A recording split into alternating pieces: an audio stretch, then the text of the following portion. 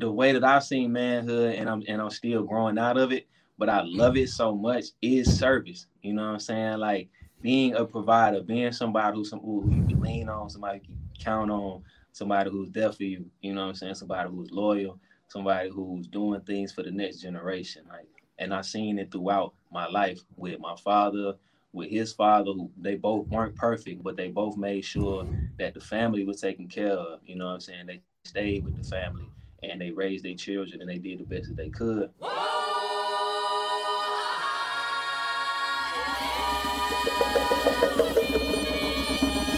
What's up? This is your brother Jeff Johnson, and welcome to another episode of Men Thrive, the podcast. I am thrilled to be your host, and even more on tiptoed anticipation as we get to have another episode of talking to an amazing brother deciding to thrive over survive. But before we do that, this week has seen a whole lot, as most weeks do. We saw my dear brother, Dr. Cornel West, write a scathing letter of resignation to Harvard University, and I don't think that many of us can be surprised. We have seen time and time again that many institutions that, though they may be prestigious, are not always well equipped to handle the nuances of Black intelligentsia, especially those that are non-traditional. And so without going into a whole lot of detail, I recommend you read the letter and hear it in his own words. I am excited to see not only those going to institutions on their own terms as opposed to on, I think, antiquated terms, but those that are deciding to go to HBCUs, as we've seen Ta-Nehisi Coates decide to do at Howard University. So there are options for us to take our genius, even our nuanced and unusual and sometimes non-traditional genius, which I think is fantastic, to the places that best suit us, whether it's an HBCU, whether it's an institution that is a PWI, or whether it is just a place that makes sense for our brilliance to be able to thrive. And speaking of brilliance, my man Lee Merritt, attorney extraordinaire, many of you know him for the countless number of civil rights cases that he's been involved in, announced this week that he is running for the Attorney General of the state of Texas. I don't know how many of you know, but it is unusual for us as African Americans to win in statewide races. In fact, we are in single digits in almost every statewide position since Reconstruction. That's right. We have only had 2 elected Black governors and 3 Black governors. And then those numbers, again, they are in the single digits, whether you're talking about Attorney General, Secretary of State, State Treasurer, because it's very difficult for us to win statewide, especially when the vast majority of African Americans who run statewide are Democrats in states that overall are run by Republicans. So big up to Lee Merritt as he takes this dive into extremely treacherous waters in an extremely difficult state to run in anyway. Please pay attention to his campaign, find out about him, and even if you're not in the state of Texas, support him, because I think he can be an amazing attorney general in a state that needs one. And so, without further ado, I want to get right into our show. I think sometimes I feel like I have the best job in the world because I get to introduce some of you to some incredible brothers, some who you've known, some who you don't know, and have conversations with them that are often unlike conversations that they've had anywhere else. And this week is no different. This brother is a playwright, he's a poet, he's an actor, he's a director, he's a producer of original work. And my man is from Queens, spent a ton of time in the DMV, went to school in Maryland, and I think is just a brilliant, brilliant storyteller who is committed to elevating the complexity of who we are as people. He's got a critically acclaimed piece, and I laugh because sometimes the critically acclaimed pieces are the ones that put us in a box because that's how many people are introduced to us and know us. But this brother, through Thoughts of a Colored Man, it premiered in the Syracuse stage in 2019-2020 season, transferred to Baltimore Center Stage, and man, listen, this brother is going to Broadway. So without further ado, I am excited to introduce to some and present to others my brother, Keenan Scott II.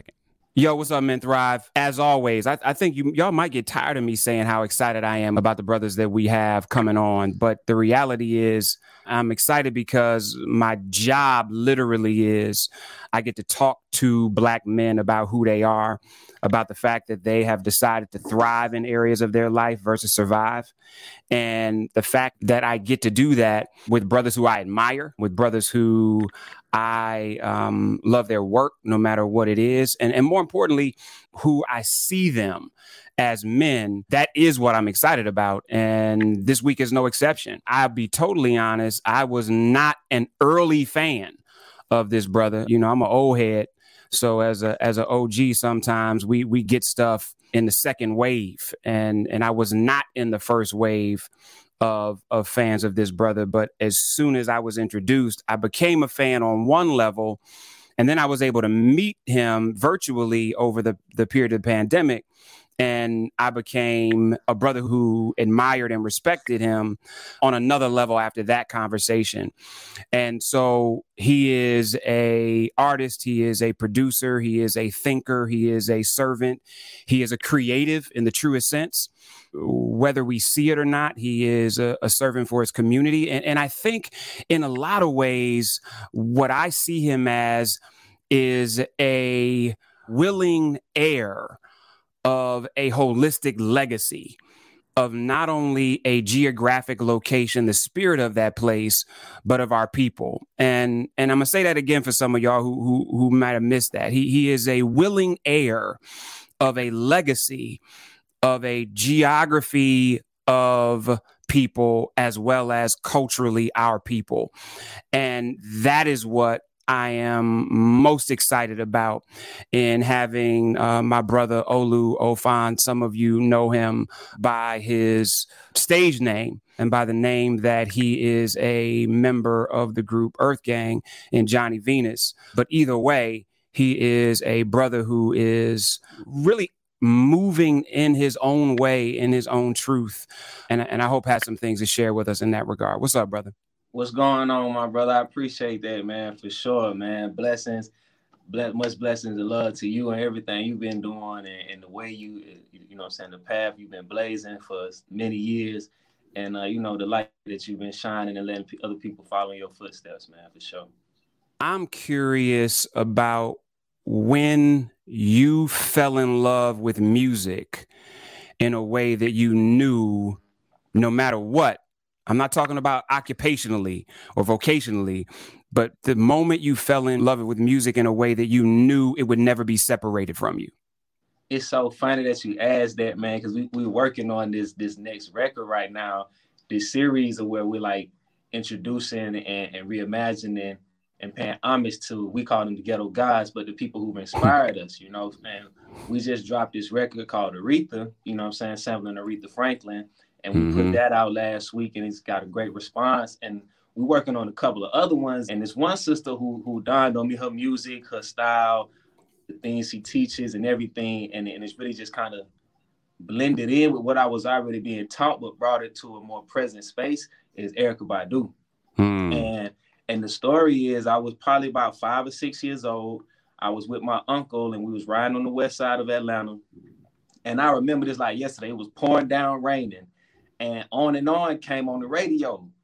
And it's my first time hearing, you know, like music like that. You know, you grew up in the church, you hear church music, you know what I'm saying? You listening to Tupac and you listening, you know what I'm saying, to T.I. and all of that stuff. And I'm like, yo, what is this? You know, just the kick and the rim shot just off top is like, yo, what's going on? And like, you got this jazzy, vibey feeling like immediately like, I don't know if it was the water and the rain, the frequencies and the music, but everything was just gelling at the same time. And I was like, man, this is magical. Like this right here is magic. And right before my eyes, you know, as a young child too, you know what I'm saying? Like, never mind the things that she was talking about that I would learn about, you know what I'm saying, later on in life. But it was just like the vibration of the music. This right here is God, you know? So I was like, okay, this is where I need to be. I'm right at home, you know? And what's even crazier is I remember the first time I heard that song. Now, I was probably older than you, but I remember the first time I heard that song. And I remember how many people I was around at that time didn't get it. It wasn't Erykah of now. Yeah. But it was like, I grew up in Ohio, and so I was in Toledo, which is 30 minutes from Detroit. Yeah. And anybody who knows anything about Detroit is northern Miami. Yeah. So it's all straight bass music, it's all club music, and it just wasn't this big feel for Erica in Toledo at the time. But it changed music for me. Do you know what it was for me? It was the most powerful, simplistic shit I had ever heard before. I had ever heard. Because of modern music, right? Yeah. I mean, there were these sonic alignments with music of the past, but of modern music, it was like this simplistic power where she wasn't trying to distract me or impress. No. Or impress. I think that's a lot of things musicians these days, like, we find ourselves in these areas where we're trying to impress the listener and show off our skill, but she wasn't trying to do any of that. Nah. You know what I'm saying? Like, I'm just giving you game right now.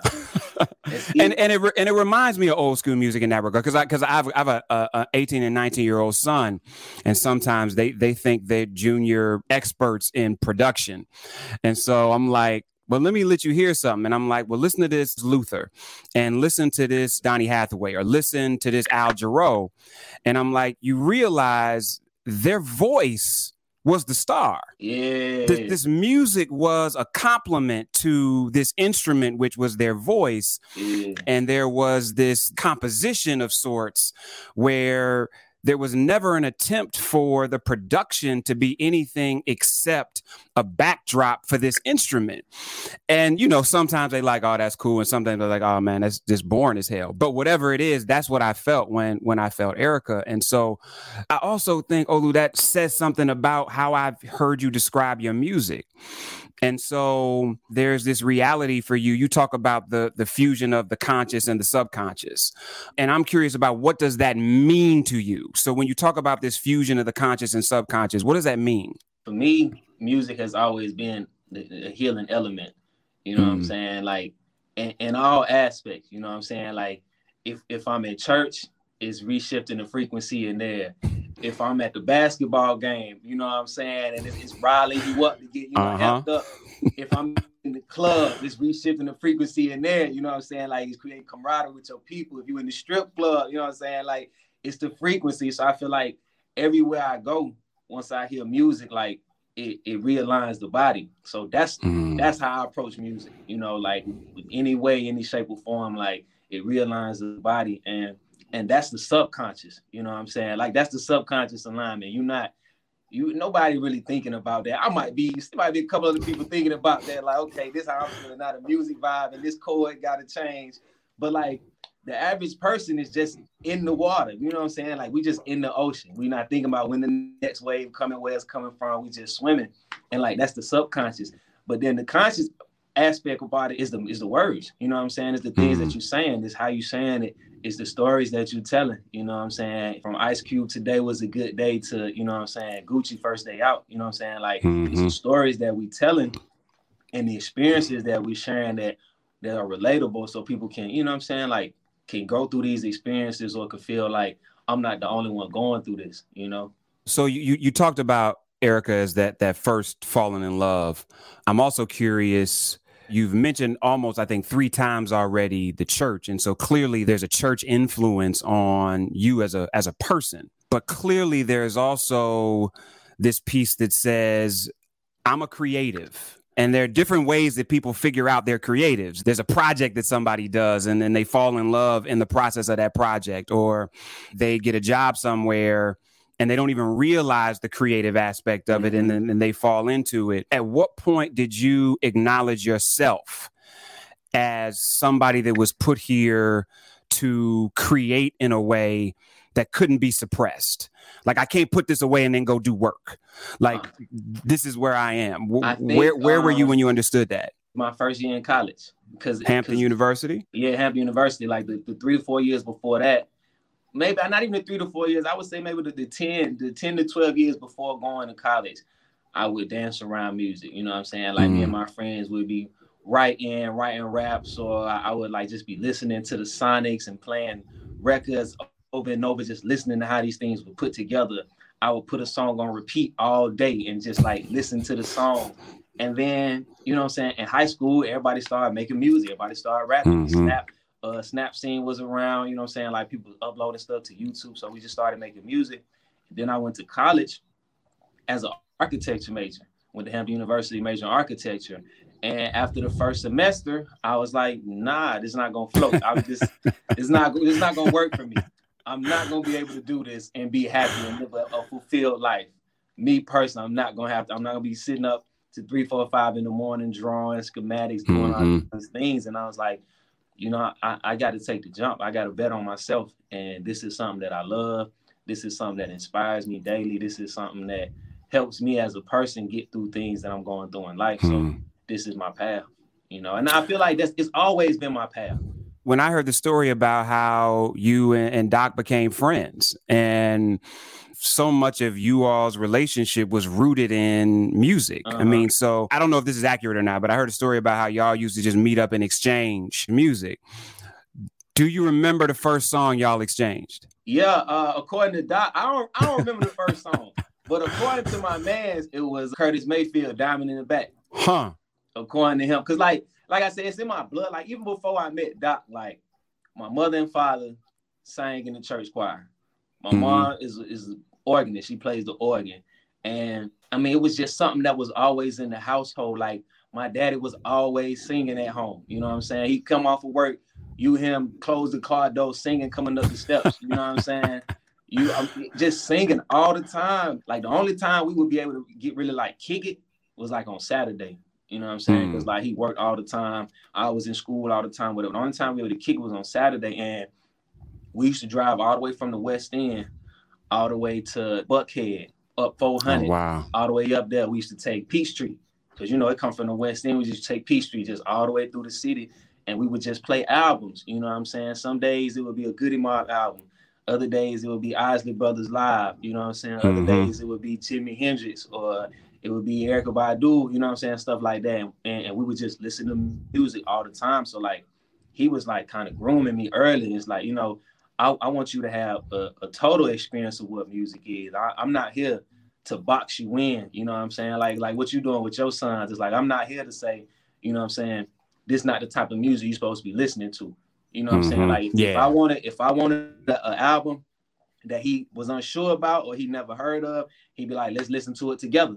You know what I'm saying? He's not going to say, I don't want you to have this, you know what I'm saying? And if it's something in there that is wild, then he'll comment on it, you know what I'm saying? He'll be like, what you think about this? Like, how that make you feel? What you think they talking about here? So it was like, it was always a learning process, you know, so that made me like love music even more, you know? You talk about your dad, man. I remember when I don't even remember who we did the panel for now that I'm thinking about it. I think it might have been for Revolt.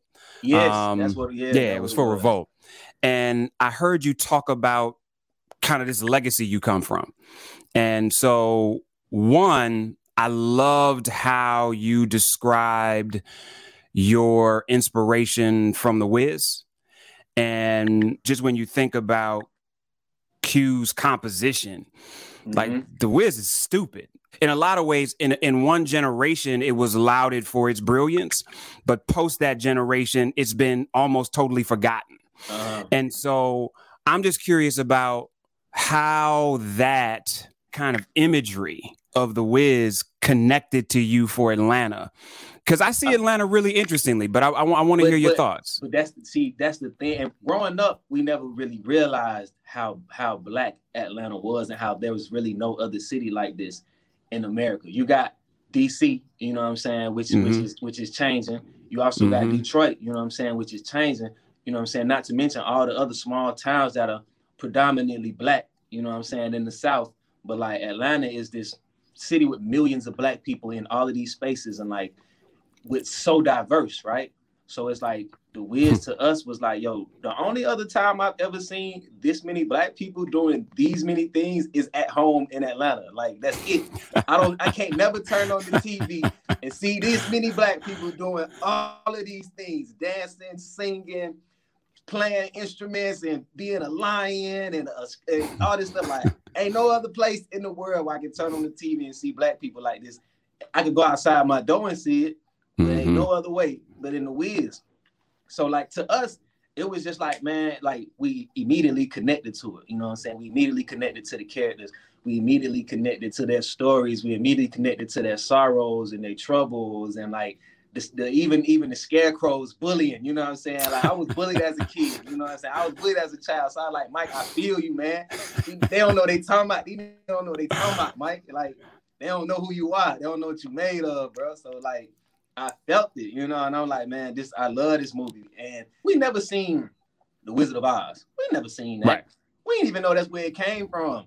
You know what I'm saying? Until after seeing The Wiz, I'm like, oh, we did that. You know what I'm saying? So it's like we immediately connected with it as being from Atlanta. It's just like, man, look at all these black people going ham.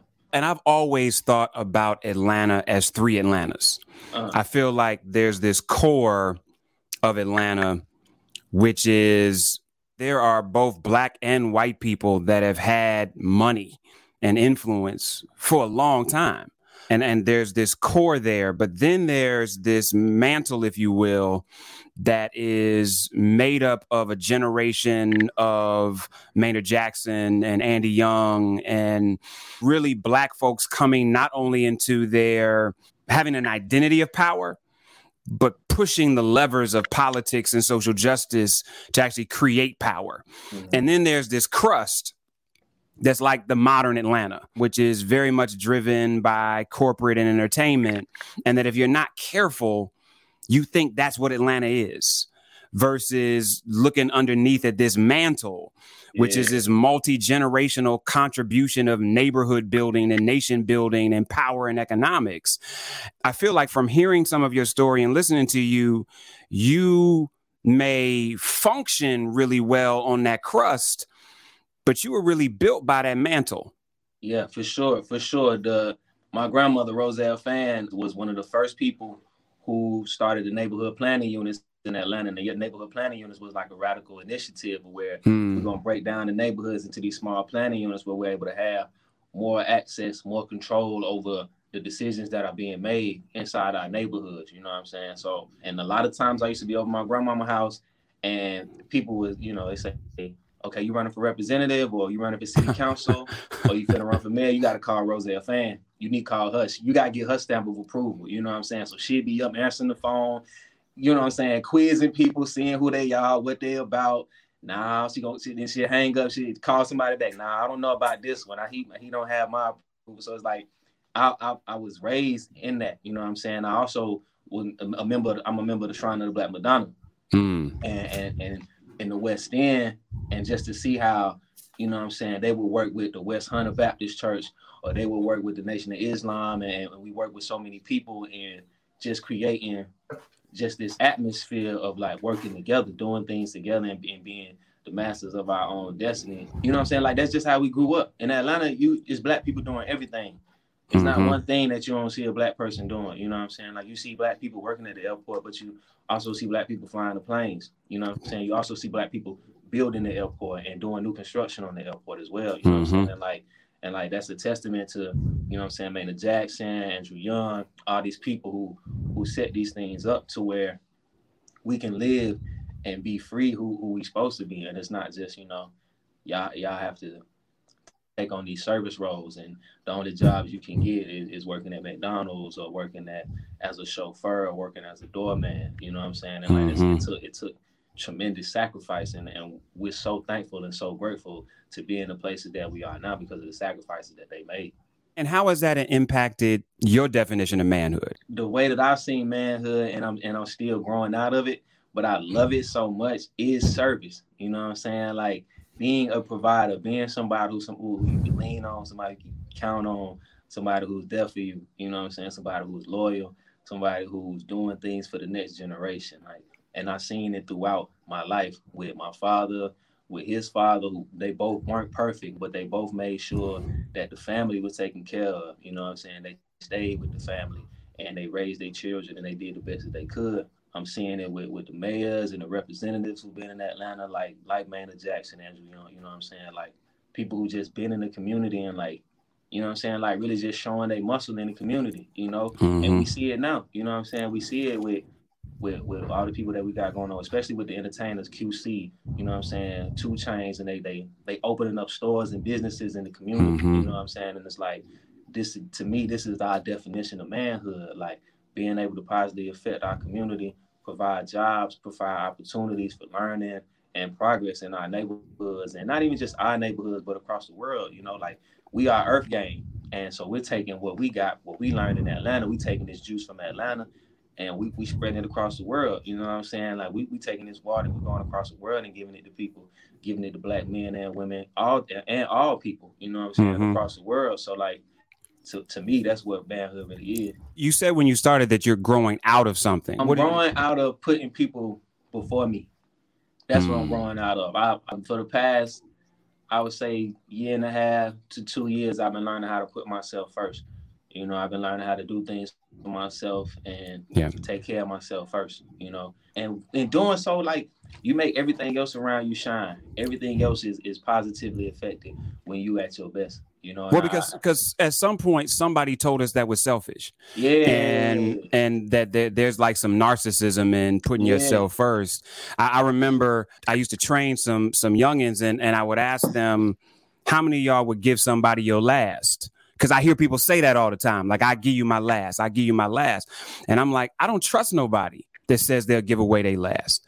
Because at some point, my last needs to be what I eat to be able to have the strength to create more, to be able to share. If I give you my last, that means my life is over. And martyrdom is something that we shouldn't seek. Martyrdom is something ultimately that comes as a result of sacrifice, not something you look for. I appreciate you saying that, because I don't think as men we've been taught, be your best self so that you have the most to give. Yeah, we get taught grind till you ain't got nothing left. Until you ain't no more. Work until you die. That's what we've been taught. And then niggas will throw you a funeral where they pour some liquor out for you, and then go on and keep doing whatever it is they was doing before. So and that's what I learned from my father before he passed. You know, like, he really grinded himself to the bone. You know what I'm saying? And I think through those last 3 years of him living, you know what I'm saying, he started to really realize, okay, I got to put myself first.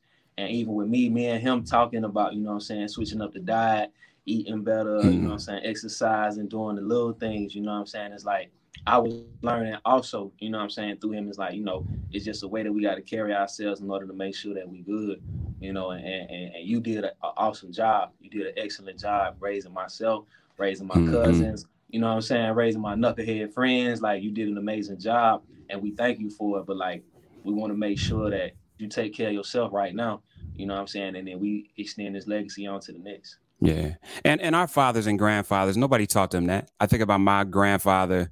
My grandfather barely even knew how to say what was on his mind, let alone had a flexibility to be like, me taking care of me is actually me taking care of the family. He had no clue what that meant. I think my father understood it a little bit better, but it was still rooted in, what's my job? How much do I earn?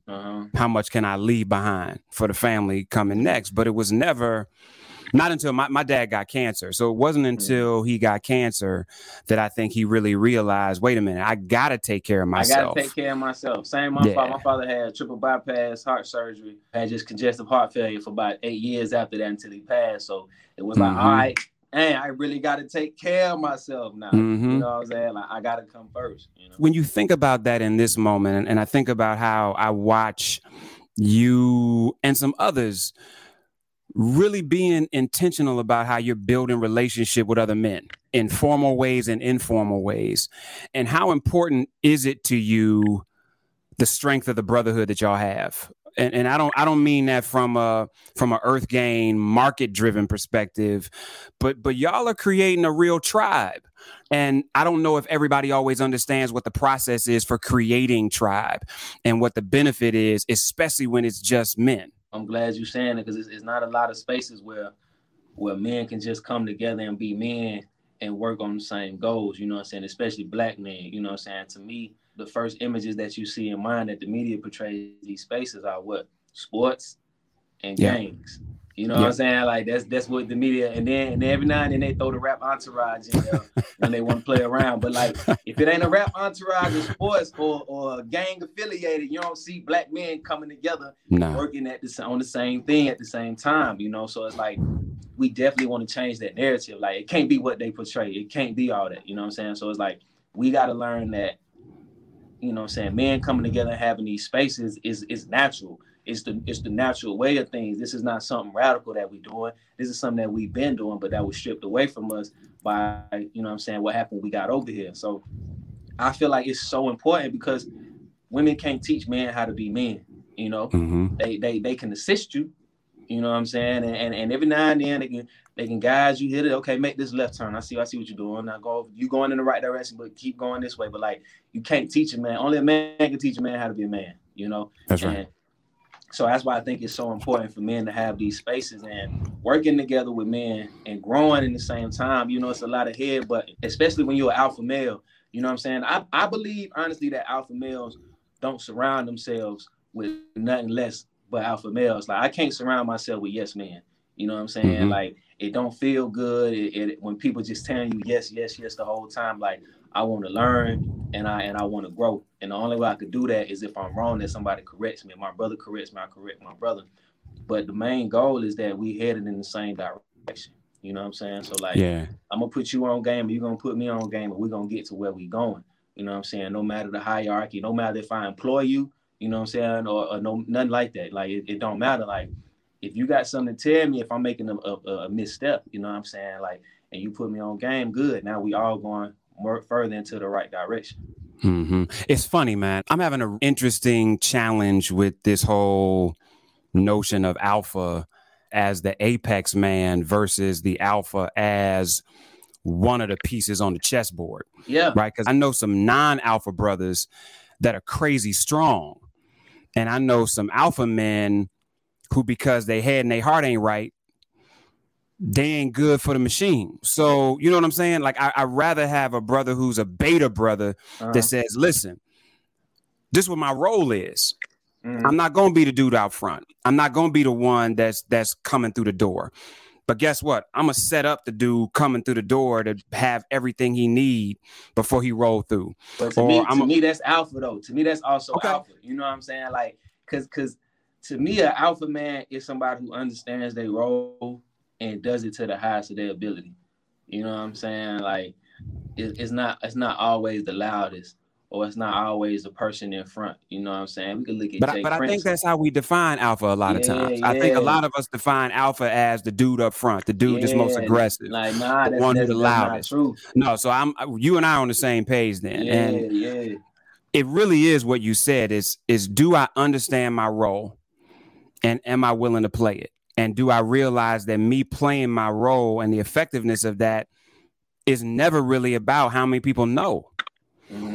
It's about what's the impact of what I do. I appreciate you clarifying that, because I think that there's a lot of us that just think alpha is the first one through the door, the one who's the loudest, the one who get all the shine. And I agree with you. I agree with you totally. I'm curious, is that in a lot of ways what Spillage is about? Because as I've looked at it, like, you're clear about what your label is. I mean, and that's one thing, but Spillage just seems like this pure collective. And I know it's not all men, but this pure collective of artists where it's not really about where you signed or what you do over here or what you do over here.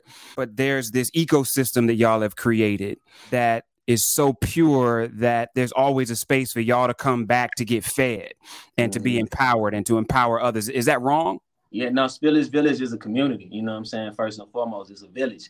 It's a village. It's a community.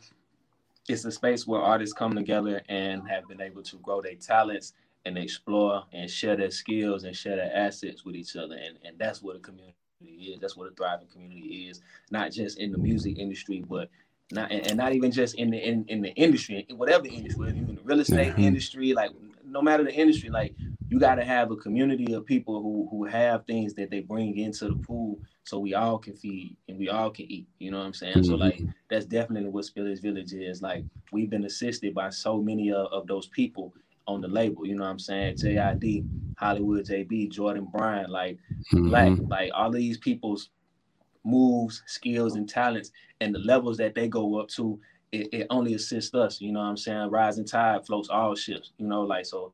That's something that we think about and that we do all the time. Like it's like if he's shining, then I know whoever he meet, I know I met him too. You know what I'm saying? That's how I look at it. Like whoever bro just met, whatever dope bro just walked in, I just walked in there too. You know what I'm saying? And like that's how we move and that's how we affect each other. Was that something that just organically happened? Yeah, it was super organic, man. It was super organic. Started at Hampton University. We met Justin Bryan. We met JID. We started working with Collective there, and the brother Jack Swain, who opened the doors for us. We could record in the school's studio after night, late at night. You know what I'm saying? We just took it from there, and we came back to Atlanta and began to reach out to other artists and like really find our tribe, like you said, find people who we vibe with, find people who we work with, and able to make something great. I love it. So often we follow people and we tell their story peak to peak, and we'll never tell none of the valley stories or the process stories.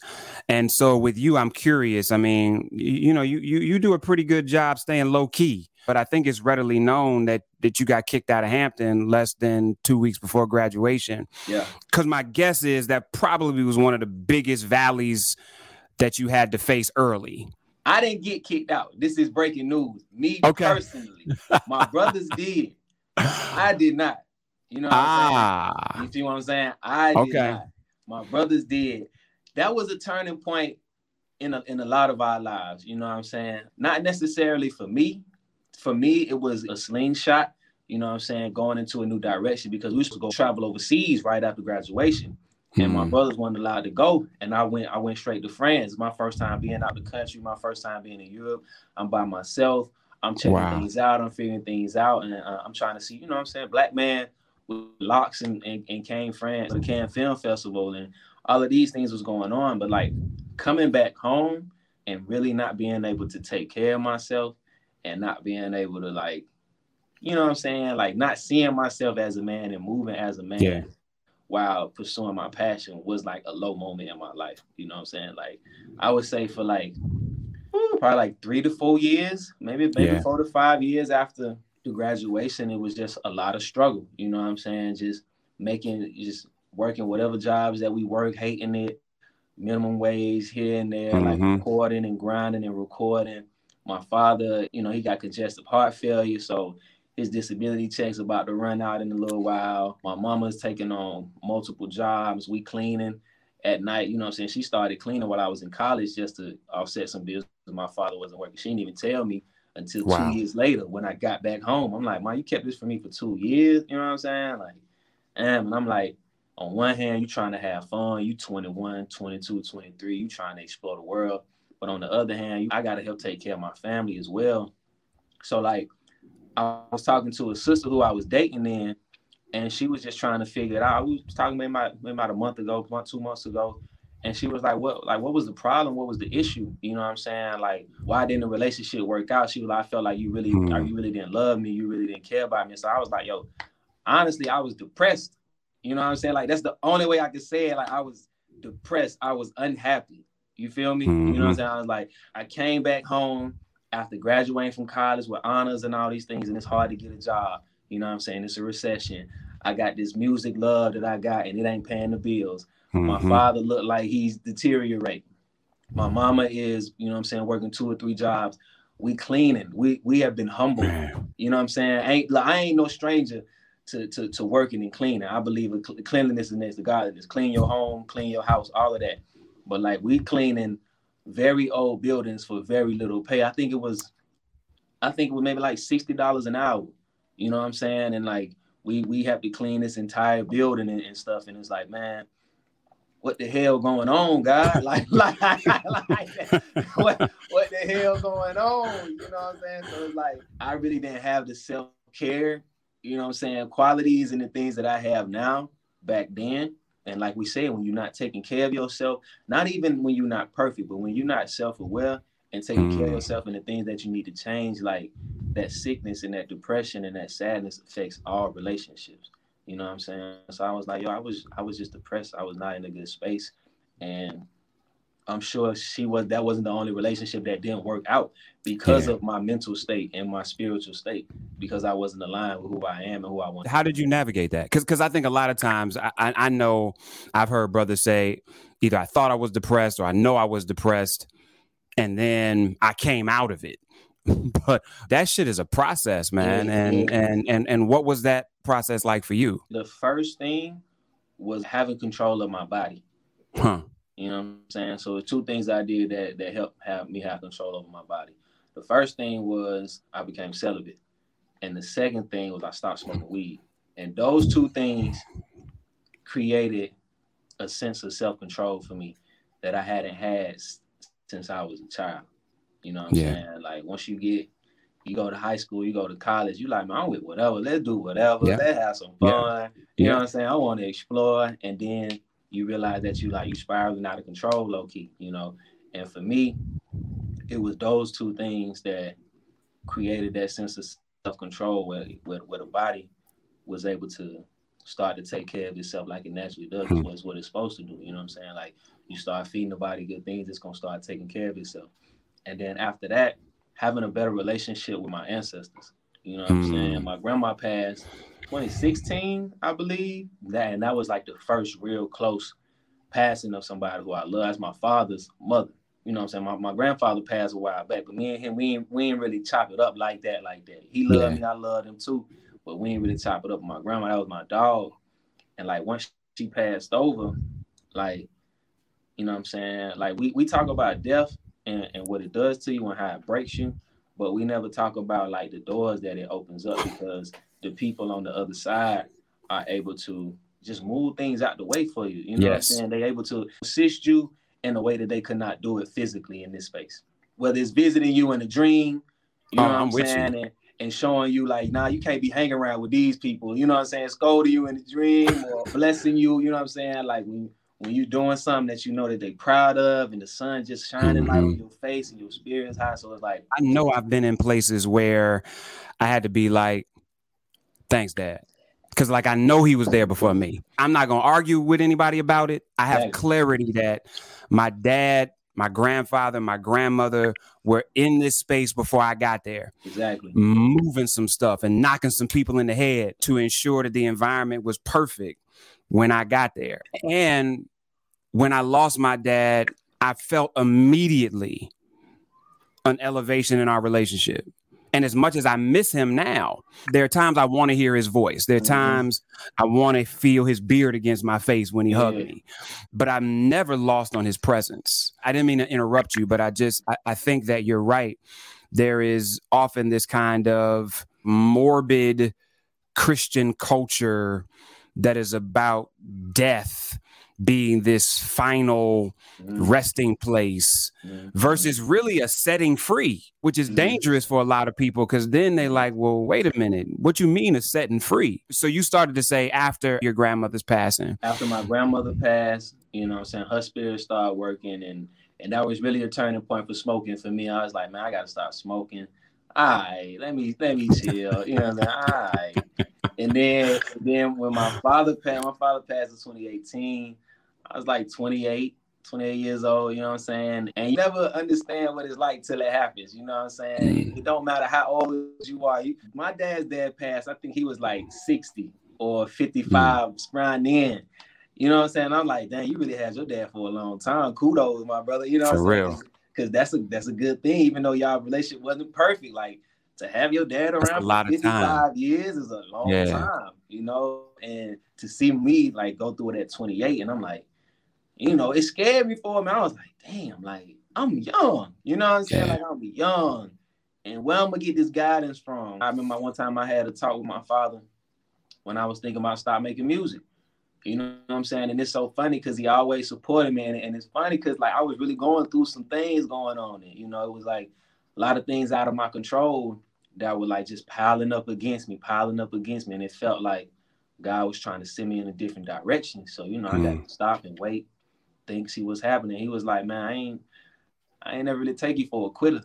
You know what I'm saying? Like, just just said it real calm like that. Simple shit. Simple, real calm. Ain't no voice raising, ain't no scolding. Like, he ain't call me no names. He just like, I ain't really take you for a quitter, man. Like, that ain't the son I raised. I'm like, yeah, okay, you're right.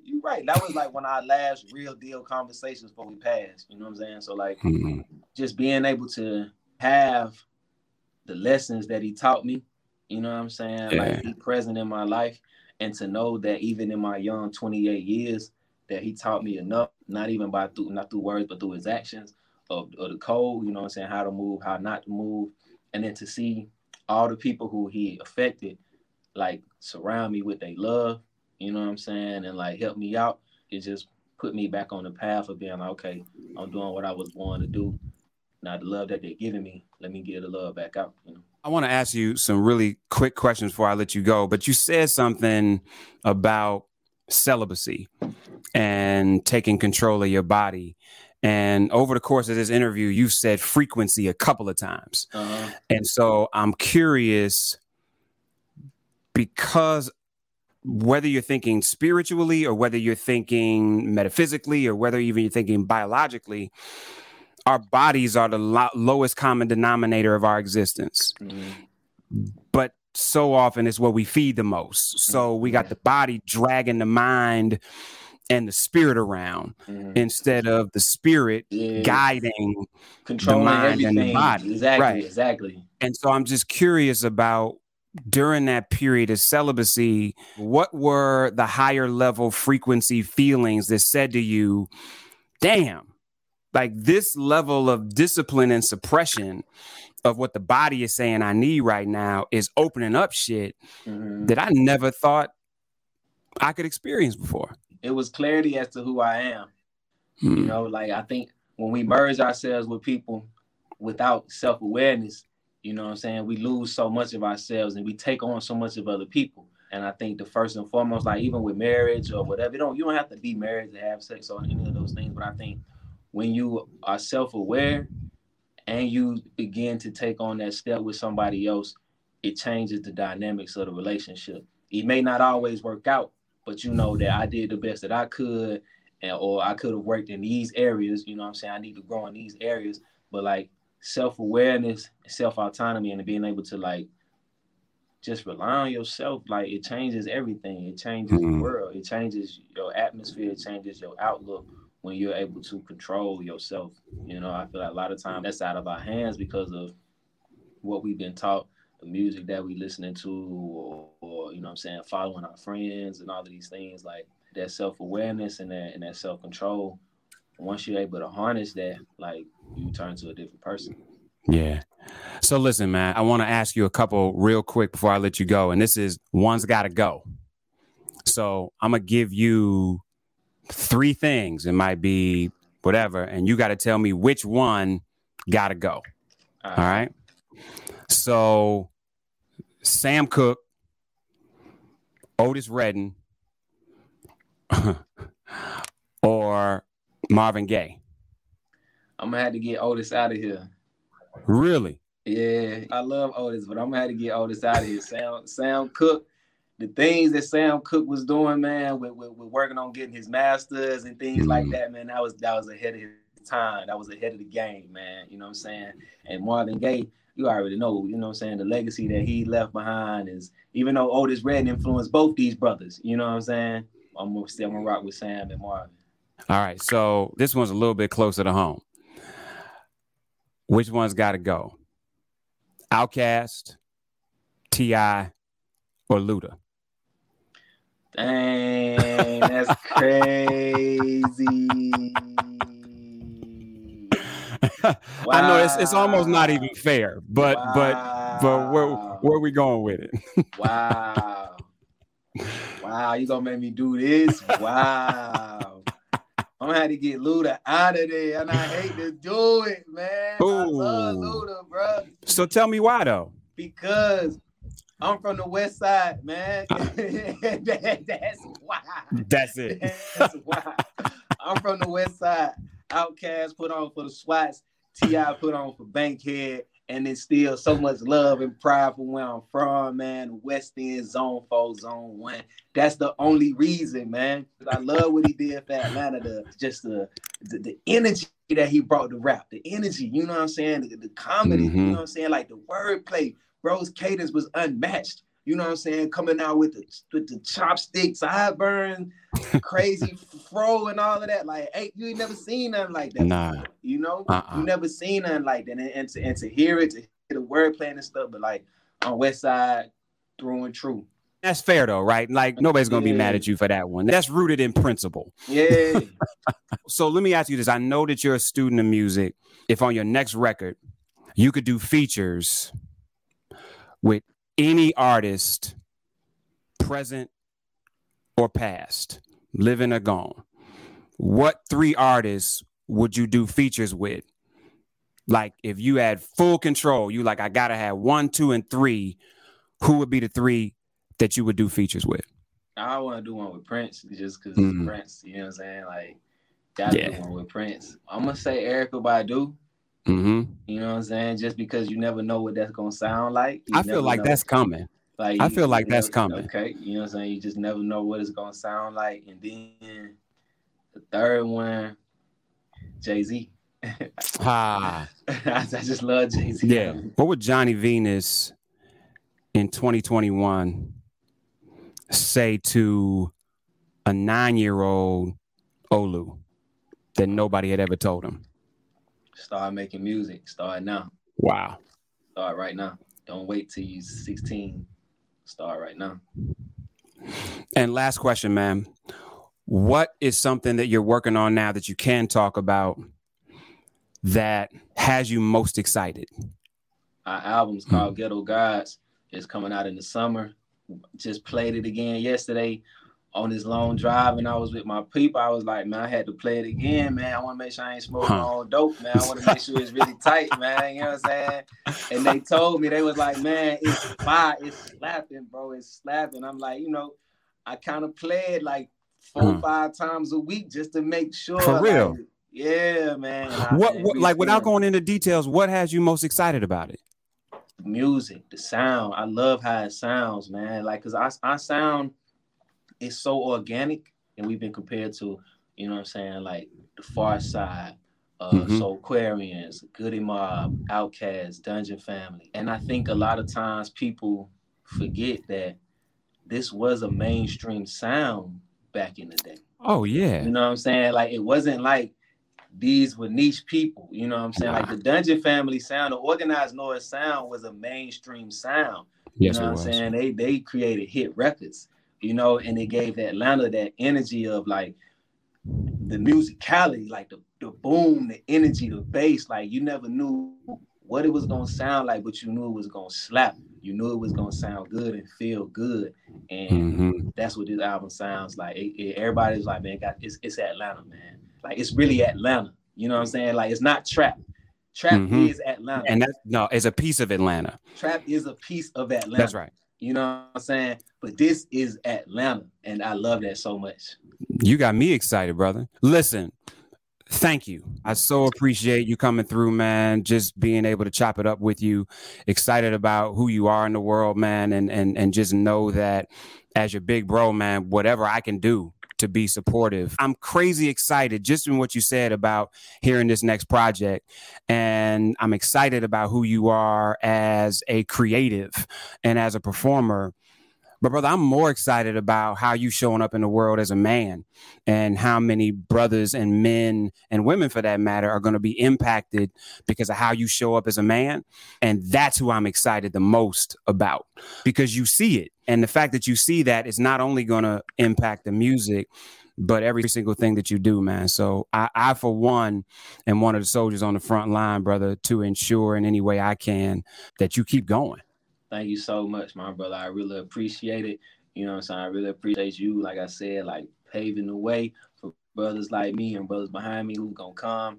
And we thank you, and we giving you your flowers right now as well, my brother. We really appreciate everything you've been doing for a few decades, and we really thankful. And it's showing up, you know what I'm saying, in our generation. So God bless you for that, my brother. Absolutely, man. Let everybody know where they can follow you and when the project is dropping. The project. We don't have a date yet, but it's summertime fine. I'm telling you, it's coming. You can follow us at Earth Gang. That's one word. All channels at Earth Gang. You can follow me personally on my Earth Gang, on my IG page, Johnny Venus, and everything else, TikTok, Instagram, Twitter, Facebook, all of that. And last but not least, we started this neighborhood garden with Young Middle School in Southwest Atlanta, and we have a GoFundMe on my personal IG page and on Earth Gang's page, and we're looking to raise these funds to show these children self-determination, children that look like me and you know what I'm saying, let these people know that we can affect our bodies and affect our minds at the same time. So we really would appreciate anybody who can give anything. So thankful, and God bless y'all. What's the name of that project? It's called Ghetto Gardeners. It's GoFundMe. Okay, no, we're gonna make sure we send that out through the network, and so you all listen. I'm challenging everybody, just go and drop what you would spend on something this week that you know you don't need. So something that you was gonna spend some money on that you know you don't need. Is it a drink? Is it another pair of sneakers? Is it that shirt? Is it that strip club? Whatever it is that you know you don't need this week, I want you to put that on Ghetto Garden. All right. Thank you so much, brother. It's going to come right back to you. We appreciate that, man. You're giving it to the children. It's going to come back. Well, we're going to stay in touch, my brother. We'll talk soon. For sure. Peace. All right. Peace. And there it is. Man, listen, I continue to be humbled by the brothers that find it not robbery to come and have conversations with us, and in large part, talk to us in ways that they don't necessarily get a chance to in other places. And so I really want you to support Keenan's work. If you are in New York or heading to New York, you've got to support Thoughts of a Colored Man. If you can get tickets, I got tickets. I'm telling you right now for opening night.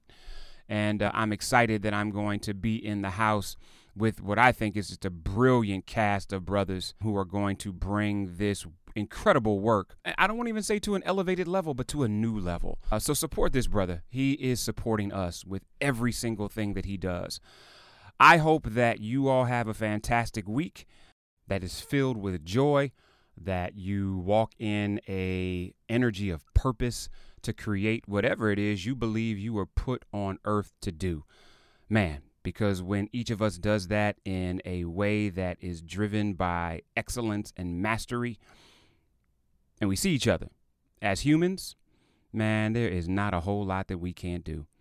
I want to say thank you to the entire Men Thrive team, to Fran and her team, to Madison, our associate producer, to every single person that ensures that we're able to bring a show to you on a weekly basis that for some reason you keep listening to. Y'all be good to each other this week. Be good to yourself. Love those around you, but most importantly, love yourself. I'm out.